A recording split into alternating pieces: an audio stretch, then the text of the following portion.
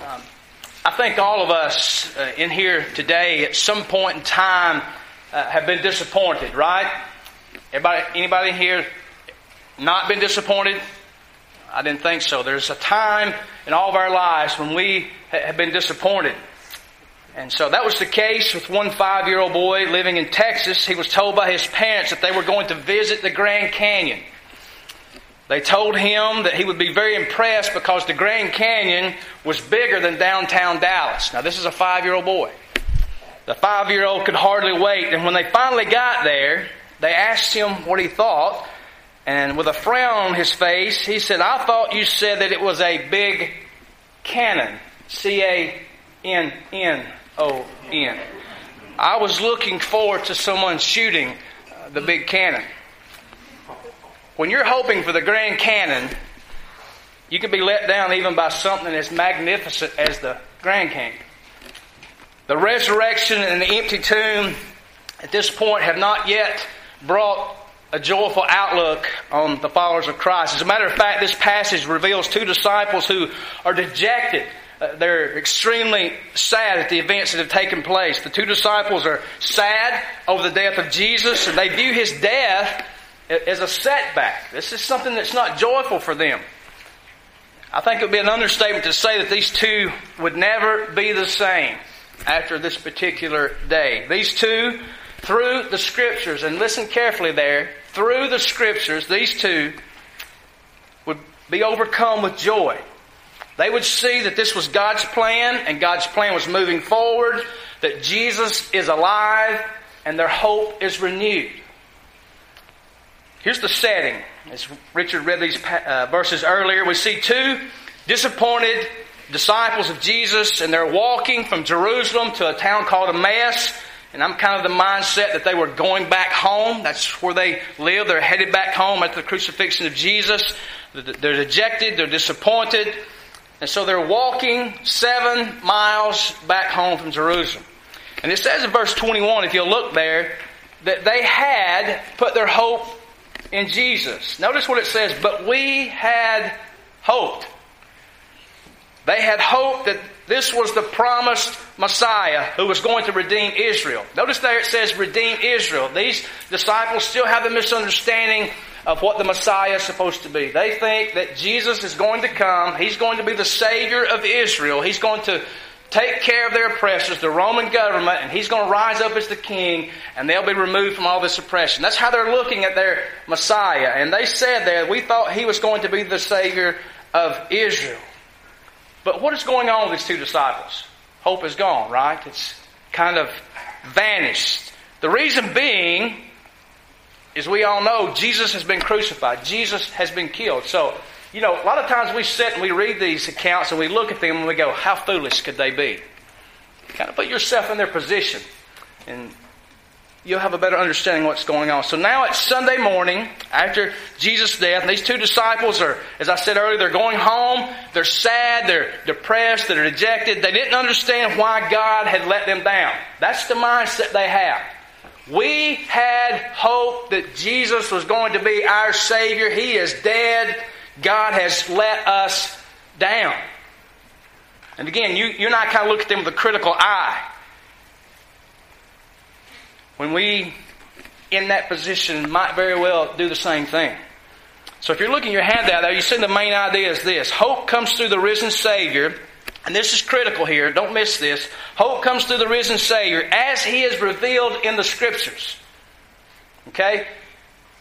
A lot of people in our day and time understand, they hear the resurrection of Jesus, but they have a misunderstanding of that. These disciples had a misunderstanding, did they not? Jesus' death, and they had forgotten all that Jesus had taught them, particularly He was going to die and rise from the dead. They had kind of forgotten that. And so we'll see that Jesus does something that's very important. He brings them back to the Word of God.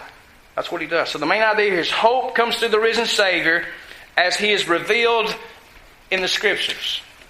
So we're going to look at this passage, and we're going to do it, and as you see the outline, there's 4 separate points here. I kind of look at this in a narrative like it's a play, and there's 4 acts that's going on, and we're going to walk through it that way. So scene 1, if you're looking at your handout there's 2 broken-hearted disciples. It says in verse 13, that very day, it's Sunday, 3 days after the crucifixion, the same day that the others had gone to the tomb and found the stone rolled away and the body of Jesus missing, that very day, they've heard a rumor, they think it's a rumor that Jesus has risen from the dead earlier in the morning, but to their knowledge, nobody has seen Him. That's what's going on in their minds. It says that very day, 2 of them. We know from verse 18 that one of them was named Cleopas. We're not exactly sure of the other one. So it says 2 of them were going to the village of Emmaus about 7 miles from Jerusalem. Picture this. Visualize what's going on. Jesus is dead. They're headed home. And think of it this way. For 3 years they have followed Jesus. Jesus is dead. 3 years down the tubes. We followed Him. He's dead. Their dreams are gone. All that is left is heartache and sadness. Jesus the Savior is dead. The cross had taken away their hope. And that's the mindset they have. And in verse 14, Luke says, as they were walking with each other, they were talking with each other about all these things that had happened. So they're walking along, dejected, sad, Jesus is dead, and they're talking about this. They were talking. And in the original language, it indicates these 2 were having an intense conversation. Okay, they were talking, but it wasn't a casual conversation. It was an intense conversation. They were debating all that had happened. That makes a difference, right?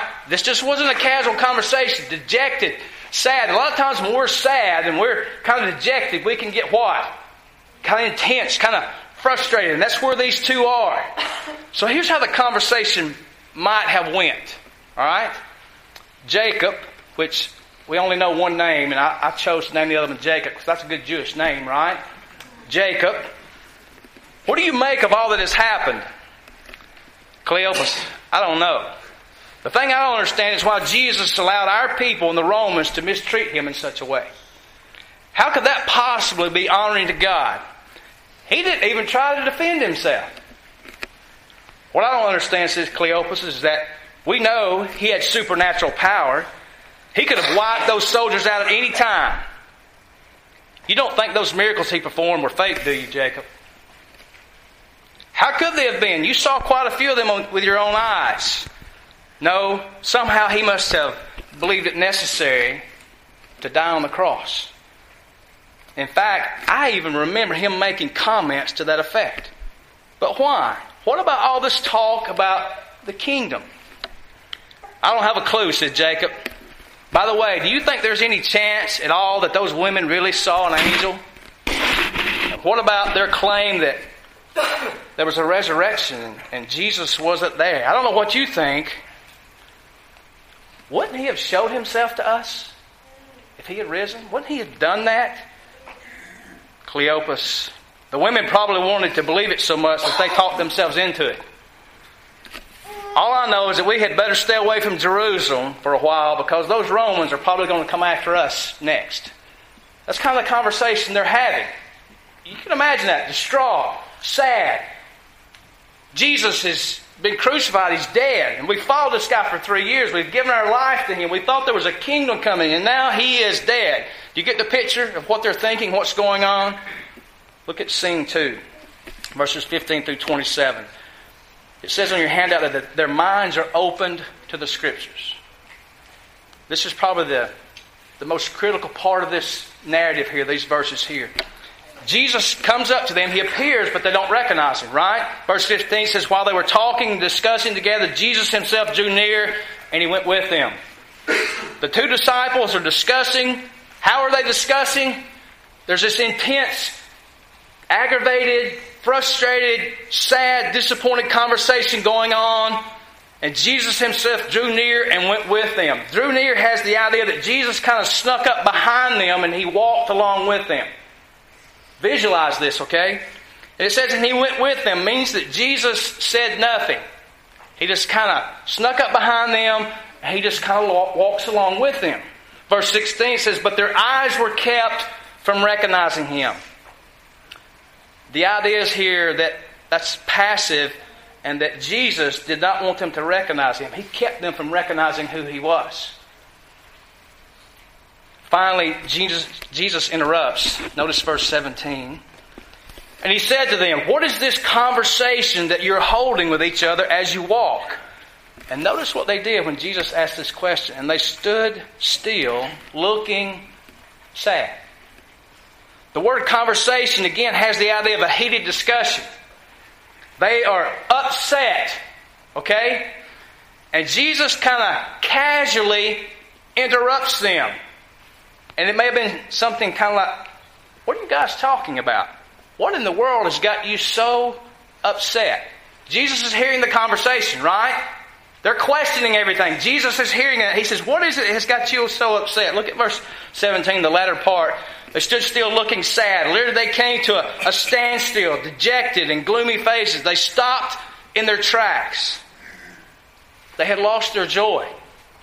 And then in verse 18, it says, we're told, I kind of laugh when I read this, that Cleopas said to Jesus, and this was with sarcasm, okay? Remember his attitude, his disposition, frustrated, angry, and dejected. And Jesus asked this question, and Cleopas responds, "Are you the only visitor to Jerusalem who does not know the things that have happened there in these days?" Sarcasm. He doesn't know this is Jesus.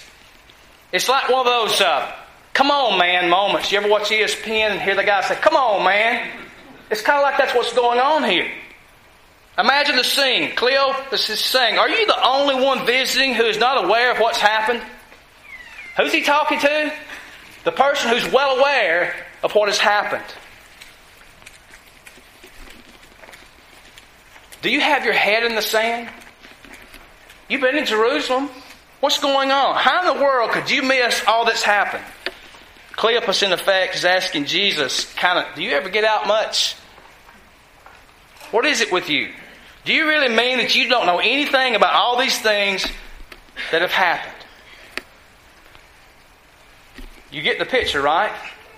They have no idea this is Jesus. Jesus is well aware of what's happened, and they're kind of being snotty and sarcastic toward him. And notice Jesus' response in verse 19. Now, Jesus could have said a lot of things, right? He could have said a lot of things, but notice his patience and his grace. What's the next two words? What things? Jesus just says, "Why don't you catch me up to speed? Why don't you tell me what's been going on?" And for the next 6 verses, the two men give Jesus all the details. Look at verse 19 through 24, the latter part of verse 19. "And they said to him concerning Jesus of Nazareth, a man who was a prophet, mighty in deed and word before God and all the people, and how our chief priests and rulers delivered him up to be condemned to death and crucified him.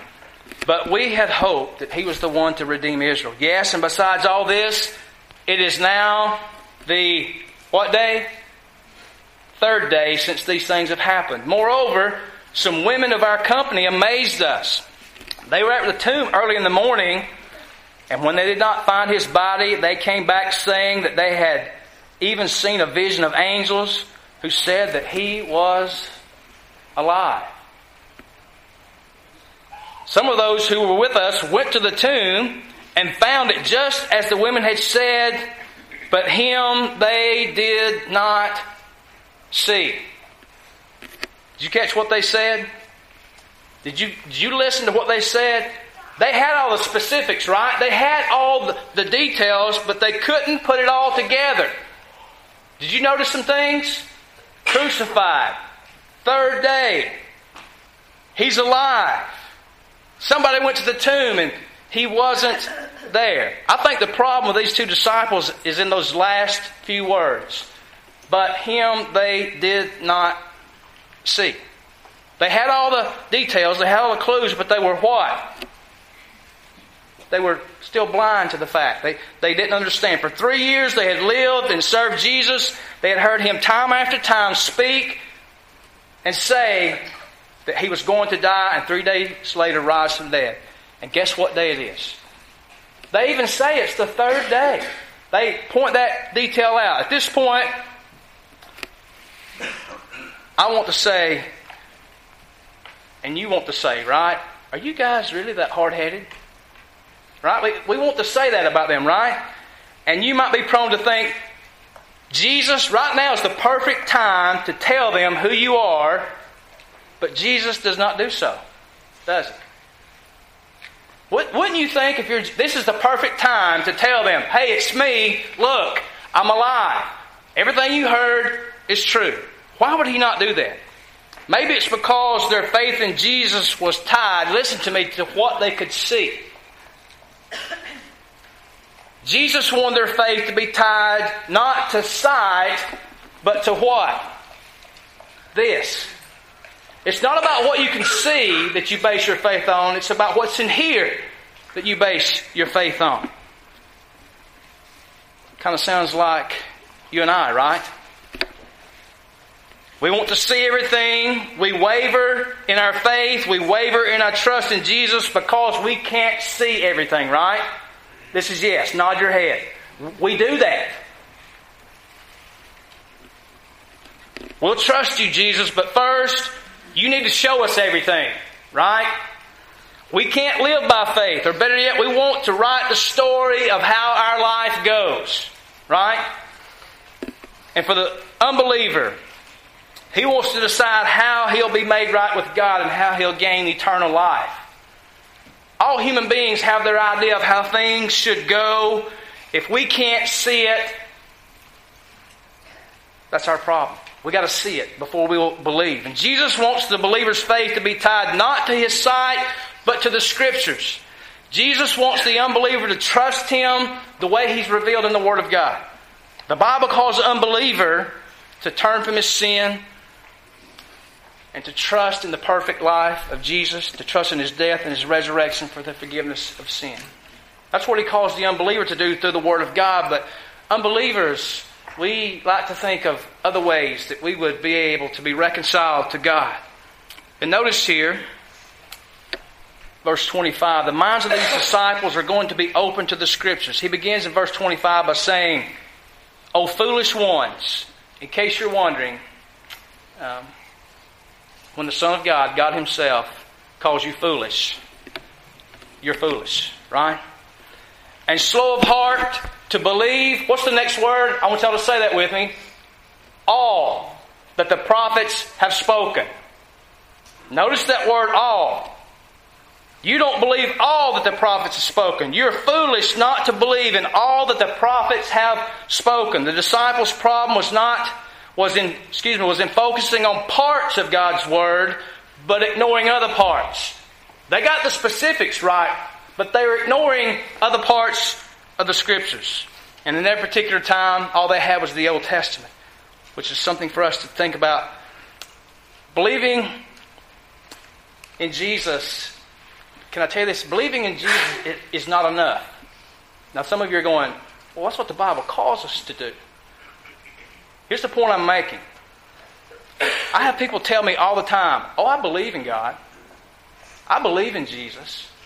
You ever talk to someone that says, oh, I believe in God. I believe in Jesus.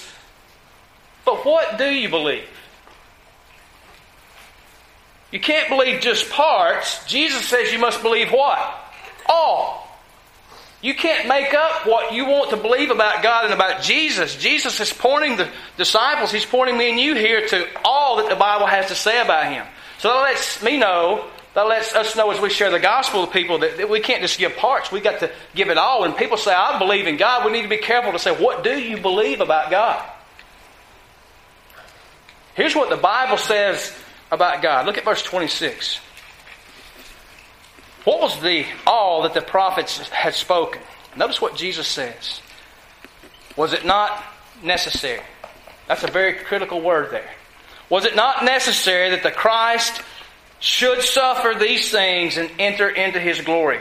Jesus tells these two men, He tells all men, all of us sitting here today, that it was necessary for Jesus to suffer these things. It was what, church? It was what? Necessary.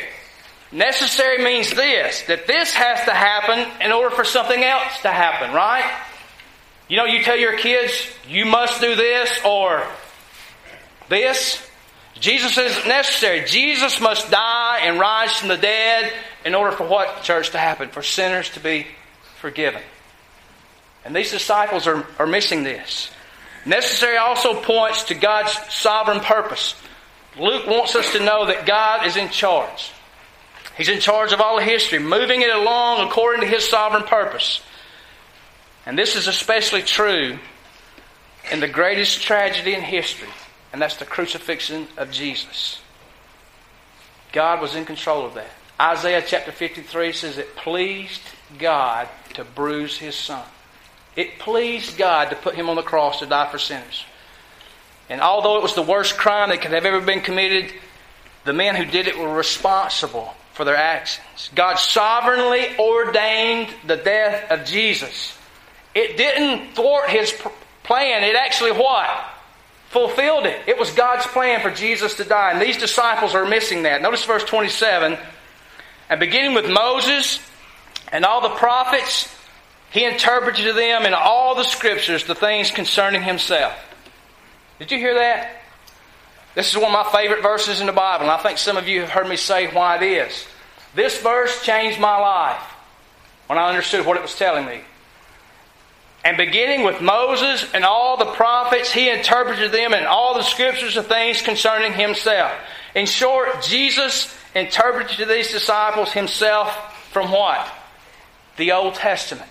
Because that's all they had at that time. That's what the word Scriptures means in this particular book. It's pointing back to the Old Testament. Literally, in all the parts or all the books of Scripture, Jesus explained to them how they applied to Him. Jesus, in all of the Bible, including what, church? Not just the New Testament, but Jesus is where? In the Old Testament.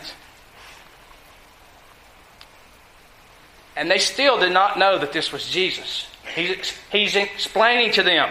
Can you imagine walking this 7-mile trip back to this town, and Jesus is teaching a crash course on the Old Testament. And He's telling them what? This points to Jesus. Can you imagine that sermon? 7 miles they walked. And Jesus preached for 7 miles. It took Him about 2 hours. And some of you are going, oh my. Now you understand why I only preach 35 or 40. Hopefully that's the case, you're thinking. But for 2 hours, Jesus preached to them who? Jesus. And they still didn't know who He was. Let me walk you quickly through some of the books of the Old Testament. And here's what Jesus may have pointed out to them. In the book of Genesis, He's the prophesied seed who will crush the serpent's head. He's the brother, Joseph, betrayed by his kinsman whose betrayal will lead to their deliverance. You remember the story of Joseph? How he went and he became the ruler in Egypt? Joseph is a picture of Jesus who will deliver His people. The book of Exodus, He's the great I am. He's the Passover lamb whose blood protects His people from the angel of death and the wrath of God. In Leviticus, He is the tabernacle of God among men. We look at that tabernacle in Leviticus and we think that's just a building, right? And it actually physically existed, but we just look at it, that's a building where these priests went in and they did all these sacrifices. But in the book of Leviticus, Jesus is the brazen altar, signifying His death, which gives entrance. He's the brazen laver, promising the cleansing from every sin. He's the bread, signifying the food that gives everlasting life. He's the golden lampstand, the light of the world that never be extinguished. Remember they said those lights must never go out. He's the altar of incense, perpetually interceding on our behalf. He's the veil. Through Him is the only access into the presence of God. That's what the veil was pointing us to. He's the ark. He embodies that holy place where heaven touches earth. He's the Holy of Holies. In Him dwells all the fullness of the Godhead. In the book of Numbers, He's the great hope in whom all can safely put their trust. He is the great high priest who will never fail. Deuteronomy, He's the Lord our God. He's the city of refuge where criminals may run for protection. The book of Joshua, He's the champion over every enemy that stands in the way of God's people. The book of Ruth, which we've studied through. He's the wealthy landowner who redeems his Gentile bride from hopeless poverty, placing her in the family line of royalty, giving her the right to everything in his vast estate. Kings and Chronicles, and you're going, I've read Kings and Chronicles. I know Jesus is not in there. He's the sovereign king, behind and above all kingdoms, both pagan and God-fearing. The book of Nehemiah, he's the rebuilder of broken lives and the restorer of broken fellowship. And Esther, which by the way, in the book of Esther, God's name is never mentioned. You never find God mentioned in the book of Esther. In the book of Esther, he's behind the scenes, outsmarting the evil one. And he's seeing that his remnant remain, whispering in the ear of a young queen that for such a time as this, she has been crowned. In the book of Job, he is the majestic one who rides upon the wind and commands the lightning. He's the Lord of mystery who does not explain life but reveals his sovereign will over all of life. In the book of Psalms, he's the rock of refuge. He's the shepherd of the sheep, the tower of shelter, the sweet honey of revelation, thirst-quenching water, a crucified Savior, and a sin-forgiving Redeemer. In the book of Ecclesiastes, he's the eternal satisfaction over earthly desire. He is the one to be remembered in the days of our youth. The book of Isaiah, he's Emmanuel, the suffering Savior. In Jeremiah, he's the branch of righteousness who brings justice and equity. In the book of Ezekiel, his resurrection power, breathing life into dry bones and bringing life from death. You know what that's pointing to in the book of Ezekiel, the valley of dry bones? That's pointing us to Jesus. In the book of Hosea, he's the faithful husband of the faithless wife. In Amos, he's the wrath of God against oppressors. He is the promise of vineyards and gardens where his children will one day rest. In the book of Jonah, he's the fulfillment of the sign that after 3 days and 3 nights, the Son of Man will come forth, vindicating the righteousness of God and resurrection power. In the book of Micah, he's the one who pardons our iniquities, who does not retain his anger forever, who delights in unchanging love. In the book of Zephaniah, there's a book named Zephaniah in the Old Testament. He's the one who will gather those who grieve and those who are lame and those who are outcasts. He's the one who will turn their shame and despair into everlasting praise. In the book of Haggai, he's the victorious Lord of hosts who will shake the heavens and the earth as he overthrows the nations of this world. In the book of Malachi, which ends the Old Testament, he's the divine refiner, setting over the smelting pot of his universe, purifying his chosen people as silver and gold. He is the great King who does not change. What a sermon. Can you imagine Jesus, not knowing it was Him, preaching you through the Bible and saying, look guys, you're missing something here. Here is Jesus. In verse 28, scene 3, the eyes are open to the Savior. Verse 28 tells us they arrive in Emmaus. So they drew near to the village to which they were going. He acted as if he was going a little bit further. Notice verses 29 through 31. But they urged him strongly, saying, what? At this point I'm like them. Man, don't leave us. Hang out with us. We like you. But they still don't know it's who. They still don't know it's Jesus. Stay with us, for it's toward evening and the day is far spent. So he went in to stay with them. When he was at the table, he took bread and blessed and broke it and gave it to them. It's interesting that Jesus acts as the host here and not the guest, right? Did you pick up on that? Verse 31. And their eyes were opened and they recognized him and he vanished from their sight. Here's the question. When were their eyes opened? When he handed the bread to them. And when they reached out and took the bread, their eyes were what? Opened. They realized who he was. Some commentators think that when Jesus reached out his hands, the bread was in his hands, and what did they see? They saw the nail prints in his hands. But what does Jesus do? He disappears. Why did Jesus wait until this point and physically reveal himself to these two disciples? Why wait now? Why not when he first came up to them as they were walking along the road? When they were sad, when they had lost their hope. Why did he not do that then? But he had revealed himself. What was the first way, listen to me, what was the first way that Jesus revealed himself to them? Verse 27. Look at it. And beginning with Moses and all the prophets, he interpreted them in all the scriptures of things concerning himself. Jesus says, you want to know about the Savior? You want to know what's going on in this world? Where do you go? You go to the scriptures. Jesus waited and he showed himself physically because he wanted to show himself first in the scriptures. Here's the takeaway for you and I. Our hope is not anchored in what we see around us. It's anchored in what God has to say to us in His Word. It's not what we see, but it's what God has to say to us in His Word. The question is not, what do you see in order to believe, but what does the Bible say in order to believe?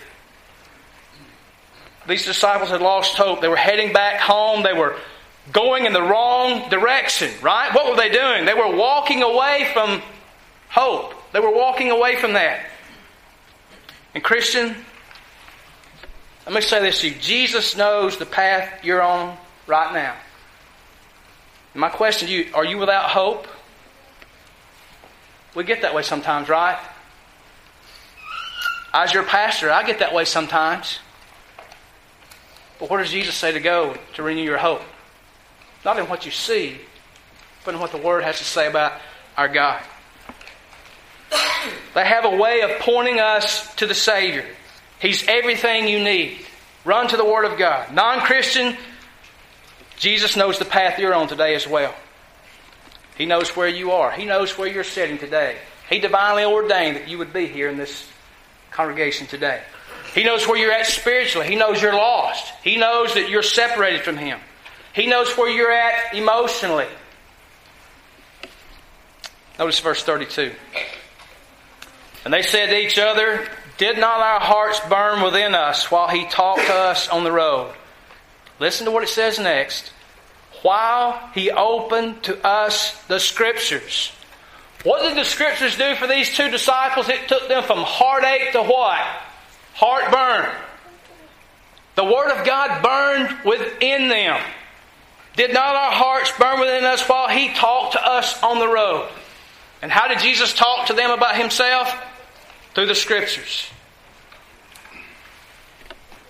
They recognized Jesus. Their hearts were burning with the Scripture. And here's what I want to say to you, Christian. Do you need a fresh view of Jesus today? Is your hope waning? What do? We run to the Word of God. Because Jesus says, there you find me. Non-Christian, you're heading in the wrong direction today. Today, in this very moment, it's no accident you're here. Jesus is pursuing you with His Word. That's what's happening here today. If you're lost, you're here today because God put you here to hear His Word. God is showing you grace this very day through His Word in order to bring you to salvation. It's no accident that you're here today. Verses 33 through 35. Quickly. Scene 4. Mouths are opened for the Savior. And they rose that same hour and returned to Jerusalem. When did they get up and go back to Jerusalem? They didn't wait till the next morning. They got up when? Right then. And how far did they walk? 7 miles, 2 hours, back to Jerusalem. And they found the 11 and those who were with them gathered together, saying, the Lord has risen indeed and has appeared to Simon. Then they told what had happened on the road and how He was known to them in the breaking of bread. What do? They get up and they walk 7 miles as fast as they can go back to Jerusalem. And when they get there, they're telling the story as fast as they can get it out. Jesus opened their minds, then He opened their eyes, and then He opened their what? Mouths. Church, is that us today? Does Jesus open your mouth, believer, to proclaim from the Scriptures the need for salvation through Christ? Listen to 1 Peter chapter 2, verse 9. This is talking about the church. But you are a chosen race, a royal priesthood, a holy nation, a people for God's own possession. God owns you. You belong to Him, and that's a good thing. You are a chosen race, a royal priesthood, a holy nation, a people for God's own possession, so that you may proclaim. Now what does proclaim mean? Open your mouth and words come out. So that you may proclaim the excellencies of Him who called you out of darkness into the marvelous light. When you're in the place, believer, when you're tempted to say, life is too hard, it's not supposed to be this way. My plan would be better if I were in charge. And that's us, right? When you do that, you're doubting the power of God in His redemption of your life and in the resurrection. When you're there, He has you right where He wants you, and you have no idea of the joy that He's capable of giving you when you believe and when you trust Him through what the Scriptures say. No rug can be pulled out from under you when your confidence is in the power of the resurrection of Jesus as it's revealed in the Bible. No circumstance can take that away from you. Nothing. There's a song. I think Jeremy Camp sings it. And he's talking about from the book of Romans. The same power that raised Jesus from the dead lives where? It lives in you. Why? Because it raised your dead life to the marvelous light. It brought you out of darkness into light. The same, does that not kind of make you think the same power that raised Jesus from the dead is what lives in you as a believer? So therefore, no trial, no hardship, no matter how hard someone can be to share the gospel with, you have the power within you to do that through the resurrection of the Lord Jesus. And here's what I want to say to you. If you're an unbeliever here today, there's no sure and certain hope in life that is built on anything other than Jesus Christ and the power of His resurrection. If your hope is built, if your joy is dependent on anything else, it's not going to last. It will fade, it will go away. But turning from sin and trusting in Christ, the perfect life, the death and resurrection of Jesus brings in a hope that will never go away. And here's what I want to say to the unbelievers today. The difference between heaven and hell is the difference between self-reliance and Jesus' reliance. If you're relying on your plan and how you understand God to get you to heaven, you are going to be extremely disappointed. But in Jesus, as He's revealed in the Scriptures, not how you believe Him, but how He's revealed Himself in the Scriptures as the one sent by God to be the Savior of the world, who lived for you, who died for you, who rose from the dead for you, who calls you to repent of your sin and trust in His work to save you. That's Jesus' reliance. Anything other than that, you are doomed to an eternity separated from God. Let's pray.